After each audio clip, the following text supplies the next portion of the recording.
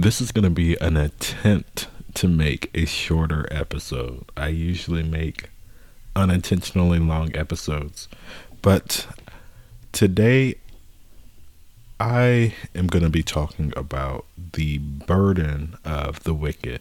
Now, as you've been noticing this season, I've been talking a lot about principle. I've also been talking a lot about wickedness and foolishness, two spirits that are very prevalent throughout the Bible from the very beginning. But one thing about wickedness, I think the biggest thing that helped me to open my eyes to what wickedness really is to learn what it really means. Whether you're looking at the Greek word or the etymology of the word, wickedness means something that is toilsome, something that is burdensome. And we know that Jesus said himself that my yoke is easy and my burden is light. So when we yield to the Spirit, it's a light tug. It's not a forceful tug. So anything that is forceful, demanding, busy, a lot of these things, it reminds me of this weird American, I would say nightmare now, but the American dream that we see now, when we turn on the TV or we turn on movies of highly successful people, what are they always doing? They have they're hurrying up and getting to work, and they're always halfway late to stuff, and they got their briefcase and their suit and whatever, and they're click-clacking everywhere, and they're running here, running there, hurrying up, maybe fornicating along the way, and then at the end of the day, they barely have time to think about their thoughts, drink a glass of wine, and go on and do it all over again. That's wickedness. That's the American dream now. Our idea of success now is what the Bible calls wickedness. It's not necessarily about being evil. It's not necessarily the same thing. I mean, it is evil. It's not God's plan. Evil's the opposite of good. What does God say is good in the Bible? When something is operating in its purpose, when it's doing what he created it to be, it's effective. So wickedness is bad and it's evil because it makes us defective. It makes us work in a way that we were not meant to work. And like I said, it's so interesting because the very thing, and I know I really lived a lifestyle like this, and it's even possible to be like this in the so-called church realm. When I say church, I'm not talking about the biblical definition of church, but the cultural definition of church that we've created, that it's an institution and a place that we go to clock in and clock out. And I'm not saying it's a bad thing to meet at a place. I think it's very necessary. In fact, the church is an assembly of people, but it's a people. It's not a place. It's not an event. It's a people. And really, like I said in a previous episode, the church is really the children of God, and that started with the children of Israel. And we have that evidence in the New Testament because the children of Israel in Acts, when Stephen, for example, was talking about the children of Israel, he referred to them as the church, because Acts was not the birth of the church. It was the expansion of the church. It was the empowerment of the church, but it was not the birth of the church, because God's children were in the flesh and he created it to where now we can become heirs in the spirit. So the people in the flesh, like I said, I already covered that in a previous episode, but like I said, he empowered us to walk in liberty, to walk free from what did Colossians chapter 2 say, the philosophies of men, to free us from the ordinances of man, to free us from the wisdom of man. He frees us from the ways of this world, the course of this world, the curse really of this world, because course, curse, whatever you want to call it, it's a running. It means to run. A curse means to run. A course means to run, like you're running a program. You're going down a path. And God's way really isn't to run. His way is a patient way. I love what the Bible says, quietness is equivalent with true peace, quietness. And yes, it's pretty evident when you're somewhere quiet, it's usually somewhere peaceful. But it's a whole different thing when you take it to that spiritual level to where you're living a quiet life.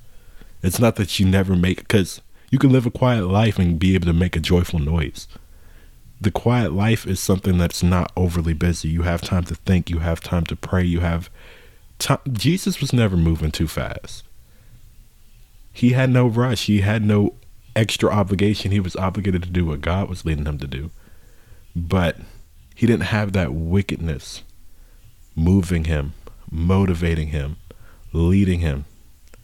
He was just led by his faith, his responsibility, his purpose, and the leading of the Spirit, yielding to God. It's a light yoke. It's not demanding. It is not toilsome. It is not burdensome. So today I'm going to begin the topic talking about the burden of the wicked. And hopefully I don't go too long. So let us open up with prayer. Dear Heavenly Father, thank you for this day. Thank you for everything you provided for us. I pray, Lord, that you would pour out of your Spirit, your wisdom, your understanding, your counsel, might, knowledge, the fear of the Lord, your godliness, your burning, your judgment, that you would lead us and guide us in your grace and your revelatory ways, Lord, that you would open our eyes and that you would lead us in your way of liberty with boldness to speak as we ought to speak, Lord, boldness that we may speak even if it's foolishness to the world, because we know that your wisdom is foolishness to the world.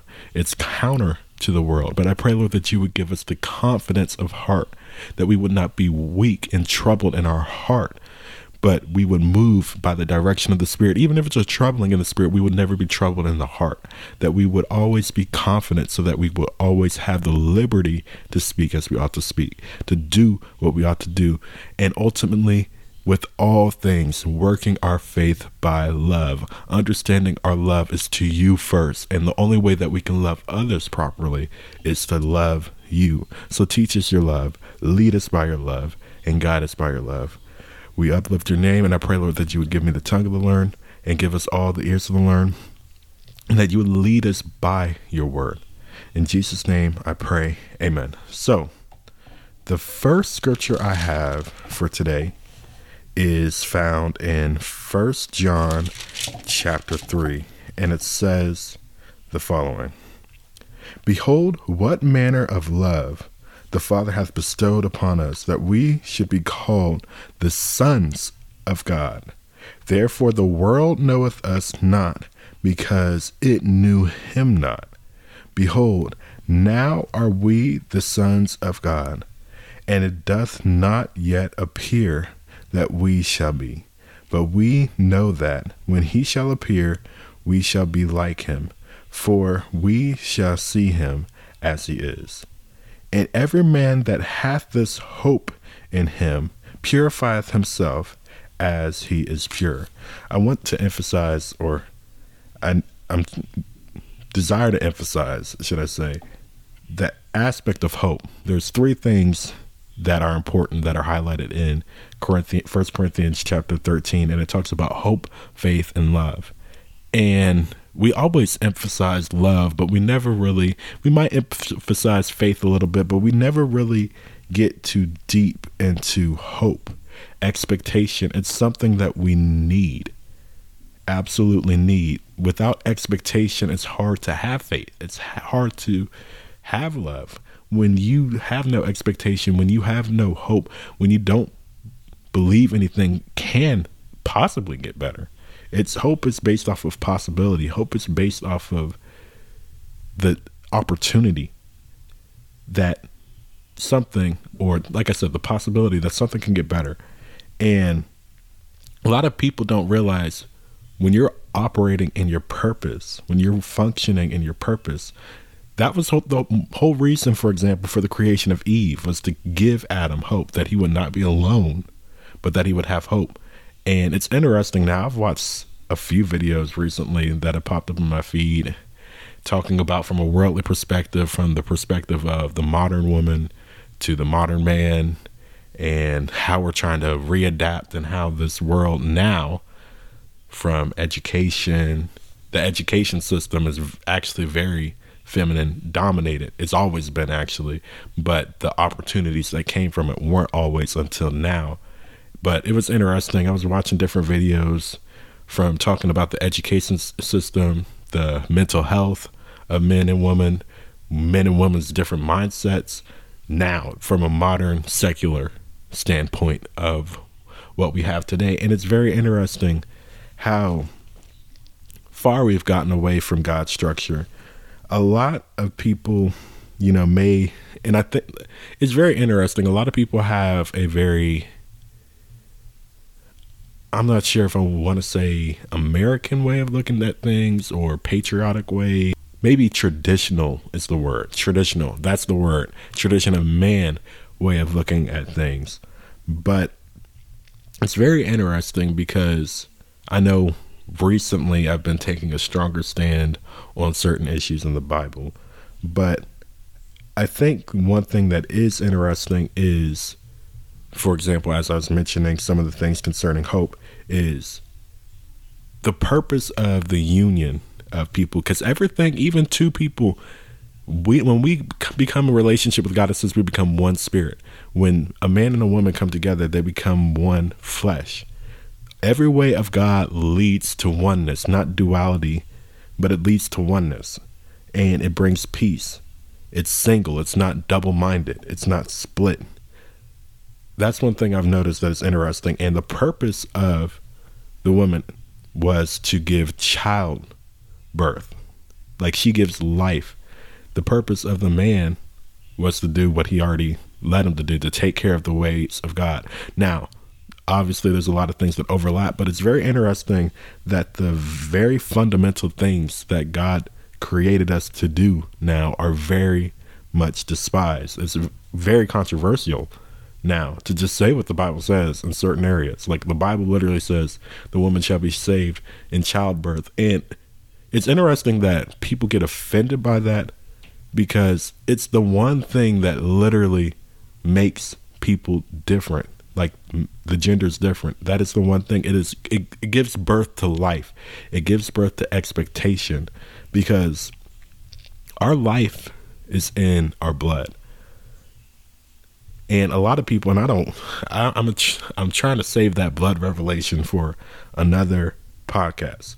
But the purpose is hope gives birth to life. When we have expectation, when we are operating in the way of God, we have expectation, and that expectation, as it says here in the scripture, it purifies us.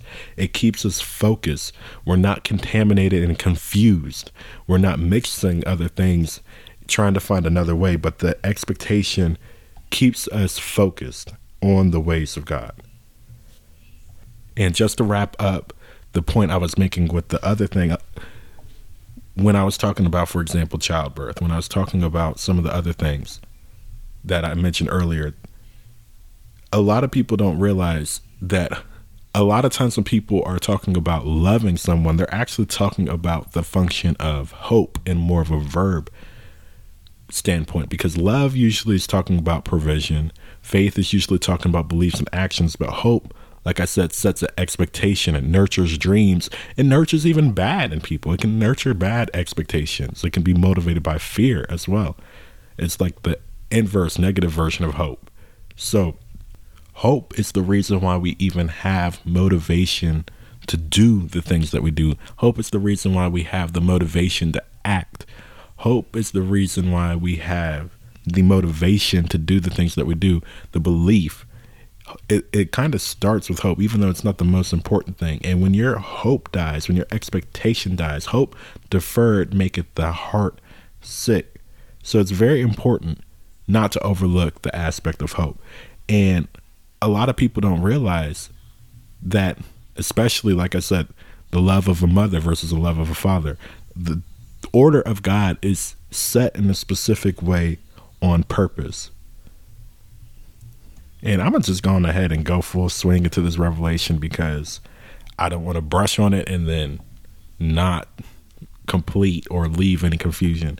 So 1 John chapter 5 talks about how there's three things that testify. It talks about the water, it talks about the blood, and the spirit. We know that everything in the earth was made out of water. We are 70% water. The earth, the dirt was taken out of the water. Water was already here. It's the very basis of the carnal level. Then we have the spirit, of course, which is equivalent to light. And then we have that in-between point where God breathed into the dirt and to the water and created the blood, the soul, because our life is in the blood. And in bloodshed, it talks about how where the blood is shed and not to drink blood because you're drinking the life. Bloodshed and where the blood is spilled, it is a curse. The thing is, blood is the in-between place between the spirit and the flesh, the in-between between the celestial and the terrestrial. So with blood, that's the reason why blood is usually the main thing. There's other things, other fluids, but blood is the main fluid that is used throughout the Bible and spirituality, period, for covenants, for agreement, because it is literally somewhere in between. And that is where our soul takes place. Our blood flows through our mind. It flows through our heart. It flows through a lot of different areas of our body, but it mainly flows through our mind and our heart. And that's where that place is that we decide, are we going to follow after the spirit, which is within our mind, or are we going to follow after the flesh and the impulses thereof? So that blood level, that soul level is where we decide whether we're going to follow after the way of, it's our life. It's our life. So we decide with our, not just with our blood, but blood in general, like I said, is a blood covenant. That's why it says we must believe that Jesus Christ came in the flesh, because if he was spirit only, that would mean there's no blood to atone for our sins. Blood is essential to make covenants. That's why bloodshed brought curses and wickedness. It talks about those who are led by wickedness. There's violence on their lips.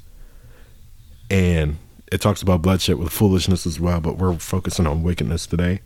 But like I said, blood is a very vital currency. It helps to, it's the only real way to bring something from the spiritual into, it's not the only way, but it's the main way that things are brought from the flesh to the spirit and to the spirit to the flesh. It's the main avenue, the main caveat or conduit. Is one of the main conduits. And that's why it's so vital for us to understand what the Passover lamb is, what the Passover is in Exodus 12, where the blood atoned and it prevented the spirit of death from coming on. So the bloodshed brought forth hope. Now, the reason why I brought up some of the gender roles and stuff like that. And the thing is, like I said, I don't have a traditional view of this because, you know, a lot of people, when they talk about traditional views, they take it only back as far as the Industrial Revolution, where the man goes out and works in the woman's home and she is just a homemaker. And there's nothing wrong with that. I don't not necessarily think that's wrong, but even in America alone, not just the society as a whole, but just America alone, go back an era before that, the era before the Industrial Revolution. How did people live? People lived with their family, just their family. They all worked together. They may all had business together. And yes, there were some stipulations. It wasn't all perfect then, or, you know, the goal that some people have. But the thing I want to focus on is they worked together. There was no separation, but the point of it was to bring singleness. So they worked in the farm together. They did things together. It wasn't about some huge dominant struggle or anything like that, like people make it about. But there was a relationship. Yes, there was order to it. And yes, the difference was highlighted. But like I said, it wasn't about I'm in this world, I'm in that world. But it was more about I'm in the order of God and we're working together. It wasn't, there was no, like I said, a lot of people, they only look at that.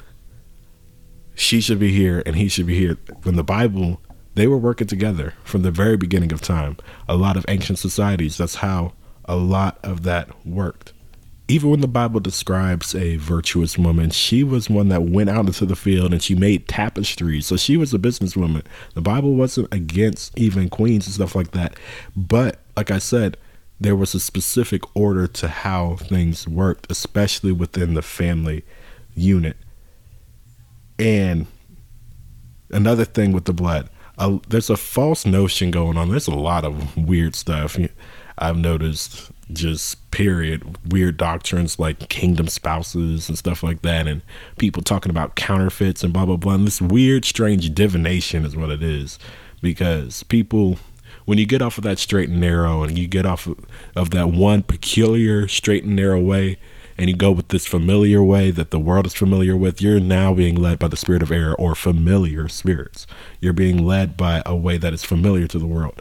But like I said, all this weird, God told me this, God told me that, God told me this is my husband, God told me. And like I said, I think God can present somebody to you.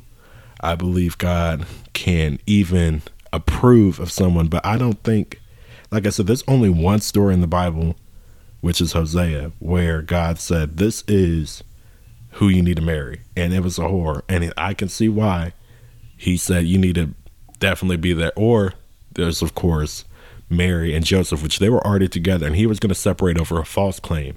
And he was like, no, this is still you don't need to separate over this because what she said is true. But other than those two scenarios, Adam tried to blame God for what Eve did because it's the woman you gave me. No, he chose the woman. And that's one thing a lot of people don't really realize there. And I know I'm going a little bit off topic. I'm going to wrap it back together. But like I was saying, there's one of the false notions outside of that weird counterfeit kingdom spouse foolishness is when I see stuff like that, I'm like, I don't know where you guys get that from. But one thing about it is there's a very weird false notion that women have they're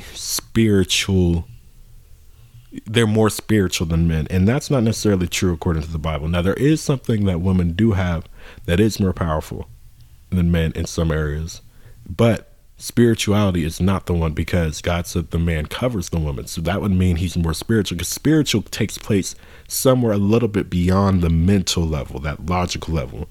But I mean, even when you see men correct their kids versus women correct their kids, it's very spirituality, like the way of the spirit, is very corrective, is very, very straightforward, commanding, prophetic.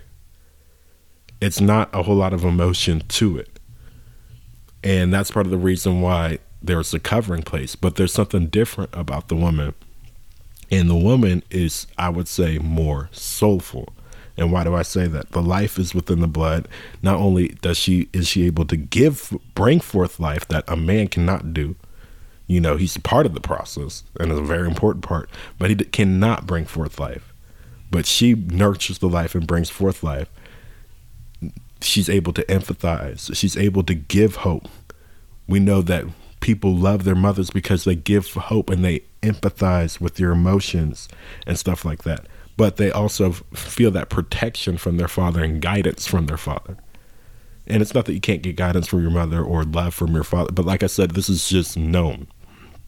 Another thing is, like I said, your life is in your blood and it affects your soul, which is not just your mind, but also your emotions and all that. So we know, just based off of basic anatomy, that sometimes, and not to be whatever, but this is basic anatomy, there's certain points in time where women literally overrun with soul. Life is in the blood. The reason why I bring all that up is we need to make sure that we understand what the order of God is, why the Bible says what it says, because when you read it in its whole context, it makes sense. So, like I said, it's very important for us to understand what hope is. And that's one thing that why it's very important to have that union, why it's very important for both people, because both people have a very important role. Men in the way that they speak and women in their influence. It's not that their voice doesn't matter, because that's not what it's about, but the influence. That's why I think I covered a little bit of this in the conversation episode. And why the devil also likes to use both men and women in different ways. Usually men in their wrath and their rage, but women a lot in their seduction, which is correlated to wickedness, because foolishness usually is a lot of flattery and outward projecting, but seduction, which is correlated with wickedness, draws in and brings people in. It's not that men can't be wicked, because men can definitely be wicked too. That's not what I'm saying. I'm just going with the way that the Proverbs in the Bible usually categorizes as more feminine and masculine spiritual things. But like I said, going all the way back to the original point, hope gives expectation. It gives motivation. And like I said, I think the reason why I'm bringing this up is because I've been watching some videos that popped up on my YouTube feed, not just now, but there's some that are older that I've seen. But like I said, I've seen some more recently that I see this big dilemma that is starting to arise from different standpoints on this issue. And it's because we're out of order. We're not in the order of God. We don't think we need each other. And the thing that it's not even about, preventing from fornication. That's a part of it. But it's really just about the order of God to reproduce life, to reproduce hope, to give motivation, really. Because really, the way that society's run now, nobody needs each other, especially for fornication, which the Bible preaches about that all the time, and nobody decides they want to talk about it, but it's the main issue. One of the main issues in the Bible is that, but that isn't the issue that it's meant to solve. It said it's not good for men to be alone, not just for that, but it's because of a motivation thing. So the point of this order is the relationship between love and hope. And there's faith in the middle in between that. But that expectation and that hope and that motivation and that provision, the covering, the security that comes with love, the security that we have in the love of God. That's why the order of God is very important. So, like I said, I'm probably going to only read 2 chapters, but that's a whole side thing. But the point is, when we keep our expectation on God and we do things God's way, we have hope, and the hope keeps us pure in our intention, and it keeps from confusion, because confusion is a mixture. It's a contamination. It's a pollution, mixing the holy with the profane, the clean with the unclean. But when we continue in the way of God and we keep our mind on the way of God, we begin to separate every worldly philosophy. We begin to separate every ungodly thought, ungodly passion, ungodly desire. We separate from the world's prerogative of wickedness, which brings forth toilsome, burden, depression, whatever else, loneliness. That's the things that the way of wickedness produces. It feels successful on the superficial with greed and fulfilling lust, but at the end of the day, you never are relieved of that toil, because this is the burden of the wicked.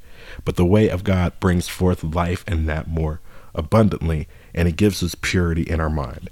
So continuing on, verse 4, whosoever committeth sin transgresseth also the law, for sin, which is error. And this in 1 John chapter 5, it talks about how there's a sin unto death and there's sin that's not unto death. So it's very important for us to realize sin is not just about, oh, I did the wrong thing. It's about errors, just straying away, even just a little bit. That's sin. And that's why it can be sin. And I think I talked about this in another episode, when you're not doing what God is leading you to do. Because God may not be leading you to do the things that he's leading me to do. So that's why it's very important for you not to just listen to this podcast, but for you to go and pray on your own, to research on your own, to most importantly, study the word on your own, so you know whether things are right or wrong. Because error is just straying away from that, straying away from what God is leading you to do according to his word, because he's not going to lead you to do something against his word. So whosoever committeth sin transgresseth also the law, for sin is the transgression of the law. And ye know that he was manifested to take away our sins, and in him is no sin. Whosoever abideth in him, talking about covering, because this is a love chapter. So the surety, every way of God is sure. It doesn't mean you understand everything, but you're sure. You trust anything that is not of God is double-minded, it's uncertain, it's moving, it's going two different ways, it's dark and light, it's confusion. But the way of God is single, it's sure, it's light, it's something that you can trust in. So this is what the point of all this is, to bring trust, to bring purity and truth, of course. So whosoever abideth in him, covering, remember this is what love provides, covering. Whosoever abideth in him sinneth not. Whosoever sinneth hath not seen him, neither hath known him. So this is an identity issue. Remember, I always bring up John 14:15, John 15:14 tells us the love of God is obedience. So when we are being obedient to him and walking according to his commandments, we are able to see the commandment of the Lord enlightens eyes, as Psalm 19 says. So as we are walking in the way of God and not in the way of sin, we are walking in a pure way, in a way that we can see right, in the way that is converting our souls to be cleansed, to become more like him, and it makes us walk in the identity of God and not the identity of the world. So it's two different identities. This is an identity issue. So it's based off of what we are covered with. Are we covered with the love of God, which means his obedience? Are we sure in his way? Are we sure? Are we trusting in his way, or are we trusting in the way of the world? This is the things that we must understand. The burden of the wicked is they are uncovered because they are walking in the way, or of covering in the way of blindness. But the way that they're walking is not in the covering of God, outside of the promises of God. So whosoever sinneth hath not seen him, neither known him. Little children, let no man deceive you.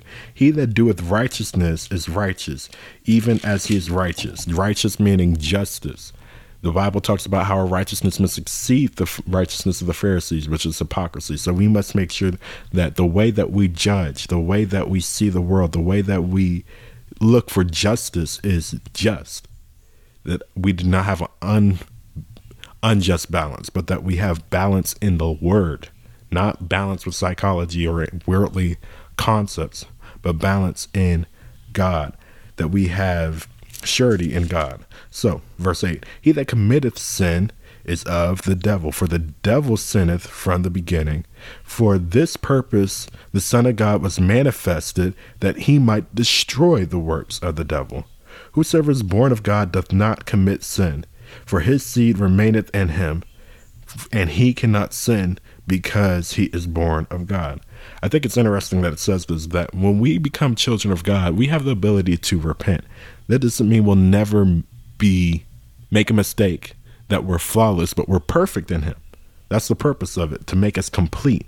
So even if we slip up here and there, which should not be a regular lifestyle. This is what this means. Sin is not a lifestyle for us, and it's really not a regular occurrence at all. So when we do mess up, we own it, and we may be chastised from God, but we do not live in sin. So when we make any slight errors, it's a very quick adjustment, but we're not living in a way of error. That's what this means. So it doesn't mean that you never make a flaw, you never make a mistake.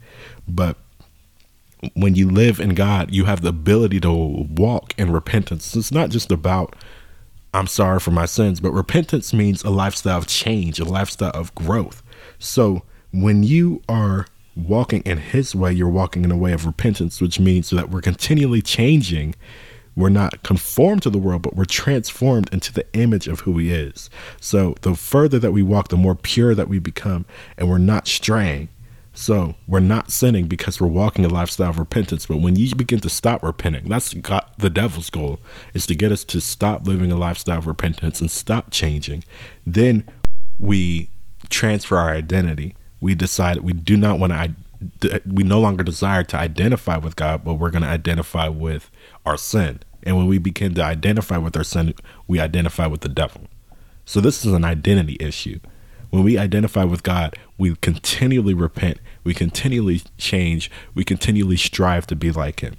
But when we commit sin and we stay in that way, we're identifying with the devil. That's what this is about, identity. Are we identifying with love, or are we identifying with lust? Are we yielding to love, or are we yielding to lust? That's what this is about. So in this, the children of God are manifest, and the children of the devil. Whosoever doth not righteousness is not of God, neither he that loveth not his brother. So we're seeing this is shifting to a thing about love. So the greatest commandment is to love God. The second greatest is to love your brother. It doesn't mean love the world. Love your brother. Okay. That means other people who have the identity of Christ. That doesn't mean that you're just nasty to the people in the world either, but this is the emphasis, is to love your brother. Now, Jesus did teach about loving your enemy and stuff like that as well, but the main focus here is loving within the body of Christ. Another thing to emphasize before I continue on is righteousness is not a bad thing. People act as if you cannot be righteous. Now, righteousness without God is when we begin to justify our sin and justify our way. Well, I'm a good person because blah, blah, blah. Most people who preach self-righteousness are really operating in a way that's self-righteous. But when we are walking in the righteousness of God, the justice of God, that righteousness has the ability to say, I'm wrong, that I don't do everything right, that I need help. That righteousness is based out of humility. And it also is able to point out when something else is wrong and stand up and be bold and to preach the truth. So righteousness is something that we can work, not just through us. It's not about us, but submitting to him, that greater is he that is within us, through the mighty working within us through Christ. So verse 11, for this is the message that you heard from the beginning, that we should love one another, not as Cain, who was of that wicked one, and slew his brother. And wherefore he slew he him?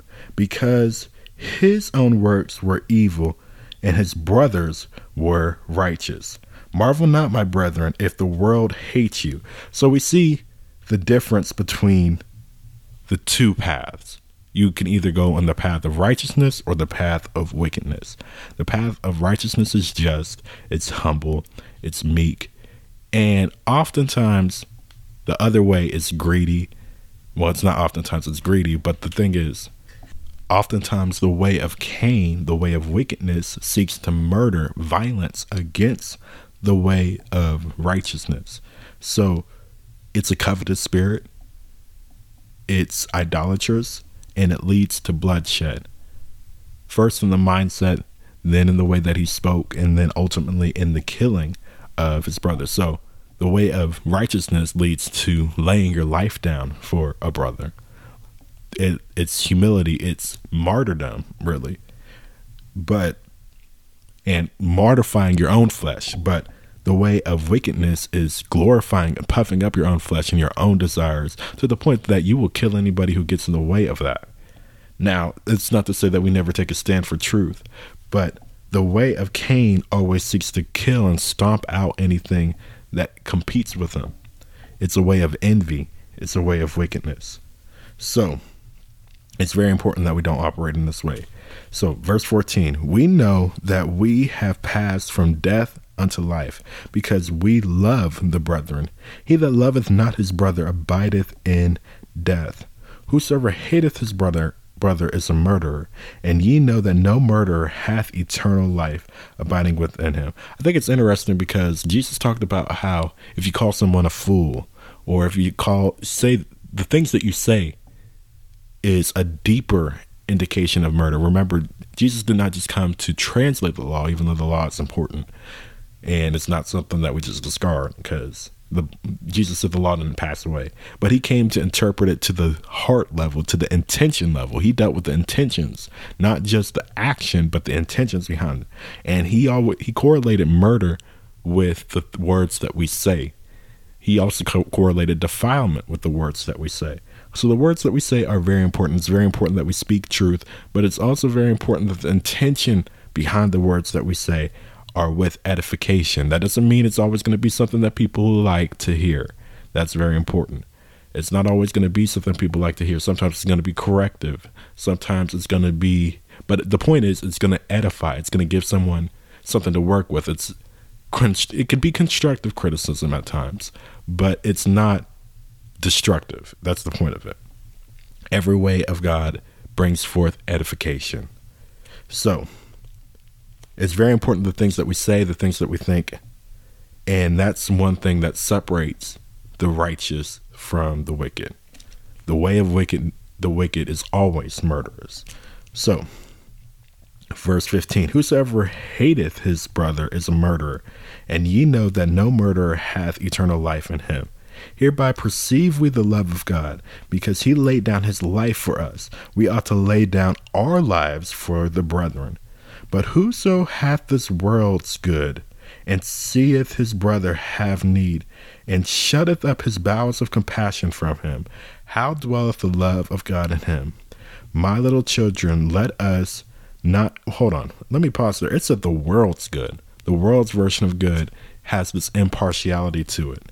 It's not always treating everyone without respect of persons, but it'll shut up its bowels of compassion. It'll shut up and be selfish. That's really what it's based out of, selfishness. And what is this generation? Self-love, self-love, self-love. That's demonic. It's a doctrine of devils. It's what it is.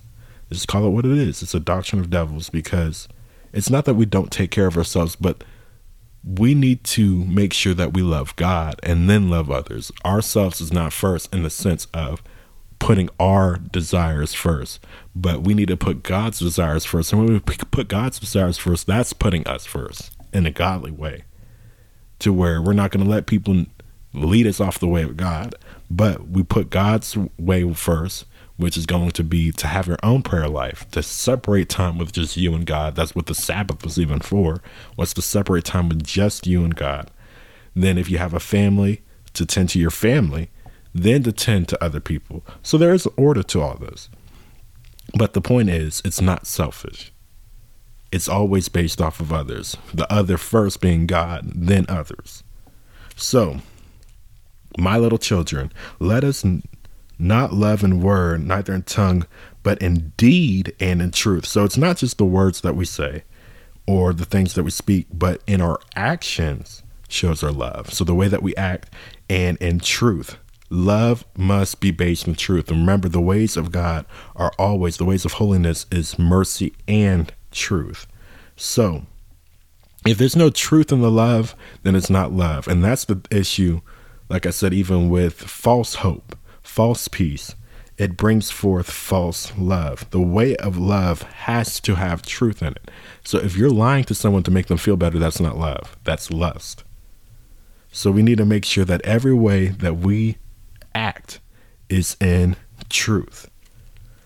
Verse 19, and hereby we know that we are of the truth, and assure our hearts before him. For if our heart condemn us, God is greater than our heart, and knoweth all things. Beloved, if our heart condemn us not, then we have confidence toward God.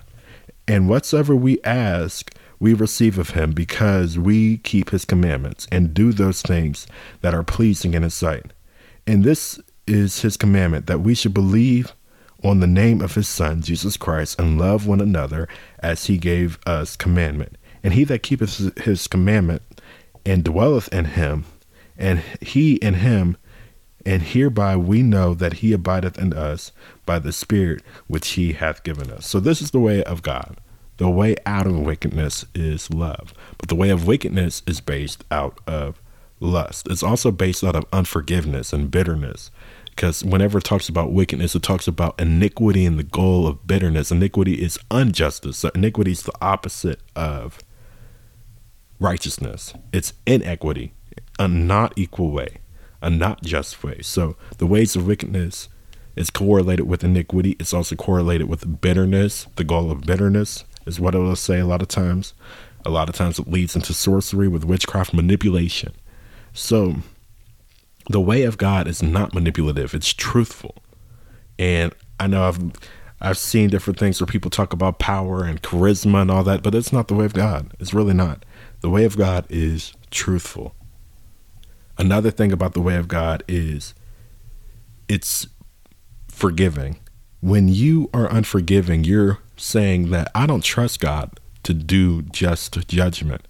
Now, that doesn't mean that the Bible does talk about how somebody should repent as well. That doesn't mean that we're foolish or that we just let people run us over, but we must be forgiven because, and you can feel unforgiveness. When you hold unforgiveness, you're not releasing God to do what he desires, which it may be merciful, but you're going to get recompense and they're going to get recompense as well. But when you hold unforgiveness, you're releasing demons to operate on your behalf. And you're going to hold them until you see what you desire instead of, you know what, let God have his way. Father, forgive them. But when you hold unforgiveness, that also stores up judgment and wrath against you, which is why it's very important for us to learn how to forgive. Because like I said, it doesn't work out for you. Also, it says here that it prevents your prayers. So when we're walking in love, when we're walking in the way of God, we have our prayers answered. That doesn't necessarily mean that everything in this world that we'll get, that we'll have the nicest car in the world, that we'll have the nicest house in the world. It's not necessarily about health and wealth, even though those things are important, things that God will give us. But the blessings of God is based off of prayer. He'll answer things because we are in line with God. He answers things according to his will. And as we submit to his love, we begin to learn his will, and his will becomes our will. But when we are seeking our own will, we're not going to see everything come to pass. And we're going to try to make things come to pass on our own. But it's not going to be by the grace of God. Now, I'm going to read one more scripture. It's not even going to be the whole chapter, but it's Genesis chapter 4. And it's referring to the story of Cain and Abel. And we're going to see the curse, the burden of the wicked, the curse. So the first curse came because of disobedience and disorder. The second curse in the Bible that came forth because of envy and wickedness. So let's see what this curse is. So Genesis chapter 4, starting with verse 1. And Adam knew Eve, his wife, and she conceived and bare Cain, and said, I have gotten a man from the Lord. Then she bare his brother Abel, and Abel was a keeper of sheep, but Cain was a tiller of the ground. I think it's interesting there, different occupations, because it talks about the root of bitterness. So he was investing a lot into the earth versus Abel, he was investing into life around him and the sheepfold. So I think it's also interesting just looking from the very occupation itself. So verse 3, it says the following. And in the process of time, it came to pass that Cain brought of the fruit of the ground an offering unto the Lord. And Abel, he brought the firstlings of his flock and the fat thereof. And the Lord had respect unto Abel and to his offering, but unto Cain and to his offering he had not respect. And Cain was very wroth, and his countenance fell. So he was angry and he was discouraged.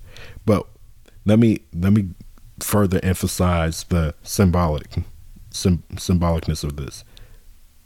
Abel offered a soulful sacrifice. He offered blood. Life is in the blood. Cain offered up something that was of this earth. He offered up something that was a fleshly thing, really, because that's where our flesh comes from, is from the world. He offered up something carnal versus Abel. He offered up something from his soul. So it very much matters. God cares about the things that we offer up. He pays attention. He's attentive. That's what I should say, not care. But he's very attentive to the way that we offer, because there's an unacceptable way to approach God. That doesn't mean he won't correct us. He corrected him. What did he say here? Verse 6, the Lord said unto Cain, why art thou wroth? And why is thy countenance fallen? If thou doest well, shalt thou not be accepted. And if thou dost not well, sin lieth at the door, and unto thee shall be his desire, and thou shalt rule over him. So what do we see here? All he said is, if you do the right thing, you're going to get the right result. You messed up, it's okay. Go on. There's no reason to get discouraged about it. Just go back and do it right. It's better to do things right the first time, yes, but if you didn't, it's okay. Just get right back up. But if you don't, error is lying at the door. But if you follow after my way, I'm going to give you dominion over error. So we have the ability to get up as sons of God. But what did he do? Did he decide to stay in the covering of God, or he followed the way of sin? Sin is lying at the door. So verse 8, And Cain talked with Abel, his brother. So he started talking first. And it came to pass when they were in the field that Cain rose up against Abel, his brother, and slew him. And the Lord said unto Cain, where is Abel thy brother? And he said, I know not. Am I my brother's keeper? So he didn't even take responsibility for his actions. So he lied to God. Not only that, he had no intention of showing love to his brother. Nothing he did was motivated by love. It was all motivated by his own feelings and his own way. Now, he should have gave all that soul to God, but instead he used it to murder. That's a wicked way of operating. As I mentioned, the way of wickedness, there's only really two ways to operate in this world. You're following the way of Abel, the humble way, which may be martyred and lays his life down even, or you're following after the way of Cain, which murders others, the wicked way. So, verse 10, and he said, what hast thou done? The voice of thy brother's blood crieth out unto me. Remember, blood is the life. So bloodshed brings forth a curse. So God is going to always bring forth righteousness when people do wrong against you, especially when you're right. But even if you're not right, God always recompenses for blood. So, verse 11, and like I said, violence and bloodshed starts with words. So he recompenses there too. Verse 11, and now thou art cursed from the earth, which hath opened her mouth to receive thy brother's blood from thine hand. So that blood is the covenant that created the curse. So, verse 12, when thou tillest the ground, it shall not henceforth yield unto thee her strength. A fugitive and a vagabond shalt thou be in the earth. And Cain said unto the Lord, my punishment is greater than I can bear. Behold, thou hast driven me out this day from the face of the earth, and from thy face I shall be hid, and I shall be a fugitive, a vagabond in the earth. And it shall come to pass that every one that findeth me shall slay me. Then the Lord said unto him, therefore whosoever slayeth Cain, vengeance shall be taken on him sevenfold. And the Lord set a mark upon Cain, lest anyone finding him should kill him. Now, really, he might have been better off just dying, because he is now living a toilsome life. What is wickedness? Toilsome. So not only was he toilsome, but he's now a fugitive. He's wandering around with no real purpose. Not only that, he's lost. This is what a lost lifestyle is. To not have a place. You're out of place. So not only is nothing working for you spiritually, and you're no longer getting fruit and blessing. Like I said, it's not just about material things, because he built a city. But it's not just about material things. It's the blessing. Things start to work against you, especially in the spirit. This is the curse of the wicked. Firstly, it's toilsome. That's in the very definition of it. And 1 John chapter 3 talked about that as well. But it also takes away your direction. It takes away your hope. It takes away that purity. And that's why it's very important that we walk in the way of God and that we don't reject his way. And most importantly, it's important that we renew our heart after him and we do what's acceptable to God, because the more that we reject God, the further into this way of sin and murder that we're going to go into, that we're going to begin to talk against people that are righteous, that we're going to begin to plot against those and move into an aspect in the realm of covetousness. Covetousness has to be probably the most overlooked commandment, because covetousness is usually the thing that motivates all the other commandments, such as murder, adultery, even idolatry, all these different commandments. It's motivated by that last one. And murder, like I said, all these different things, it's based off of covetousness. But we need to allow God to work within our hearts, to get our eyes off of others and to get our eyes back on him first. Then when we do what's right to God, then we can love others. But if we get consumed in ourself, then we're not going to love God. And that's going to be shown in our hatred towards our brothers and towards those that are doing the will and the righteousness of God. So that is just the beginning intro into the burden of the wicked. There's so much deeper I could have gone into that. But the way of God brings forth hope. The way of God brings forth faith. And the way of God ultimately brings forth love as well. And we should have all these things as a believer. We should have the peace of God. We should have a lot of things in God, but the most important thing is that we're not living a toilsome life.